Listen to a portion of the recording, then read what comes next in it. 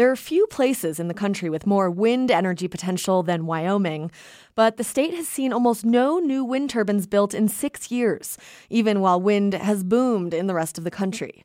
Depending on who you ask, the challenges have been political, technical, or both. But now, the outlook is improving on all fronts.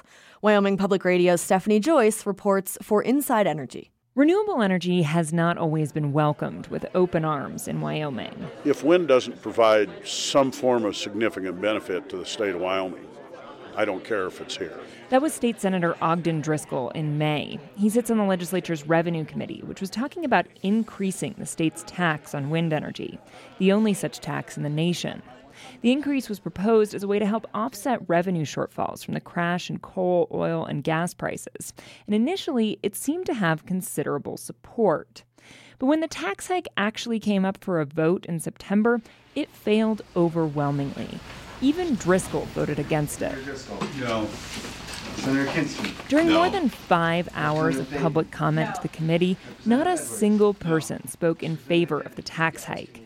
Not even the half-dozen fossil fuel lobbyists in the room. And dozens of wind company representatives, lobbyists, and local government officials spoke against it, saying it would kill wind projects. We just won't be able to do it. Senator Ray Peterson said raising taxes would send the wrong message. Either we embrace it or we wave goodbye to it. The show of support was unprecedented.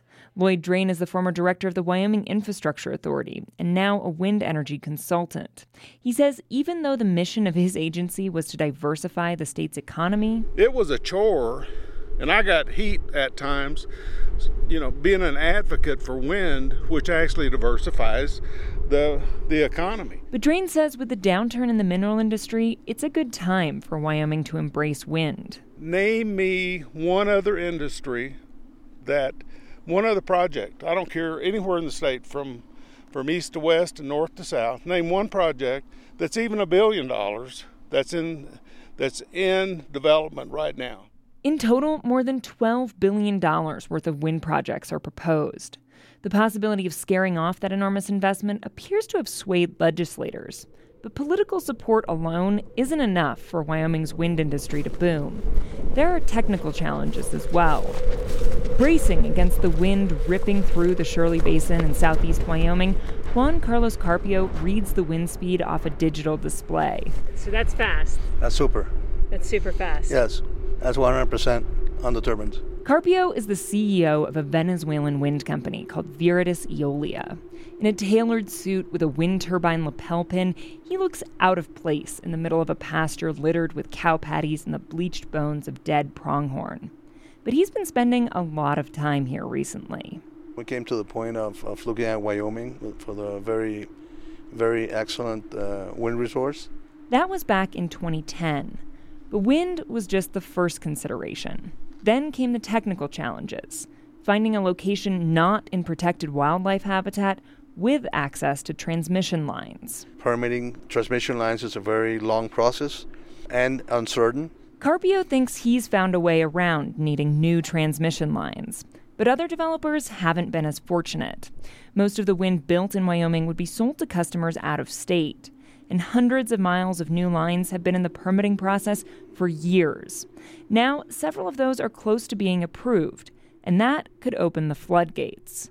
Construction has already begun on the largest onshore wind farm in North America, the Chokecherry Sierra Madre project near Saratoga, and there are a half dozen smaller projects in the works, including Carpio's, which at 700 turbines is actually quite large.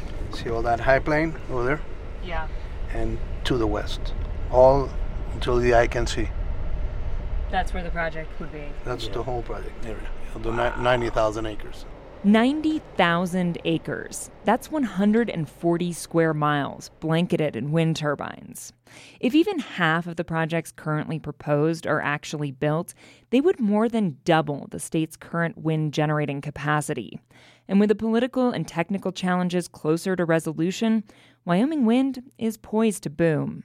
For Inside Energy, I'm Stephanie Joyce. For more from Inside Energy, check us out at insideenergy.org.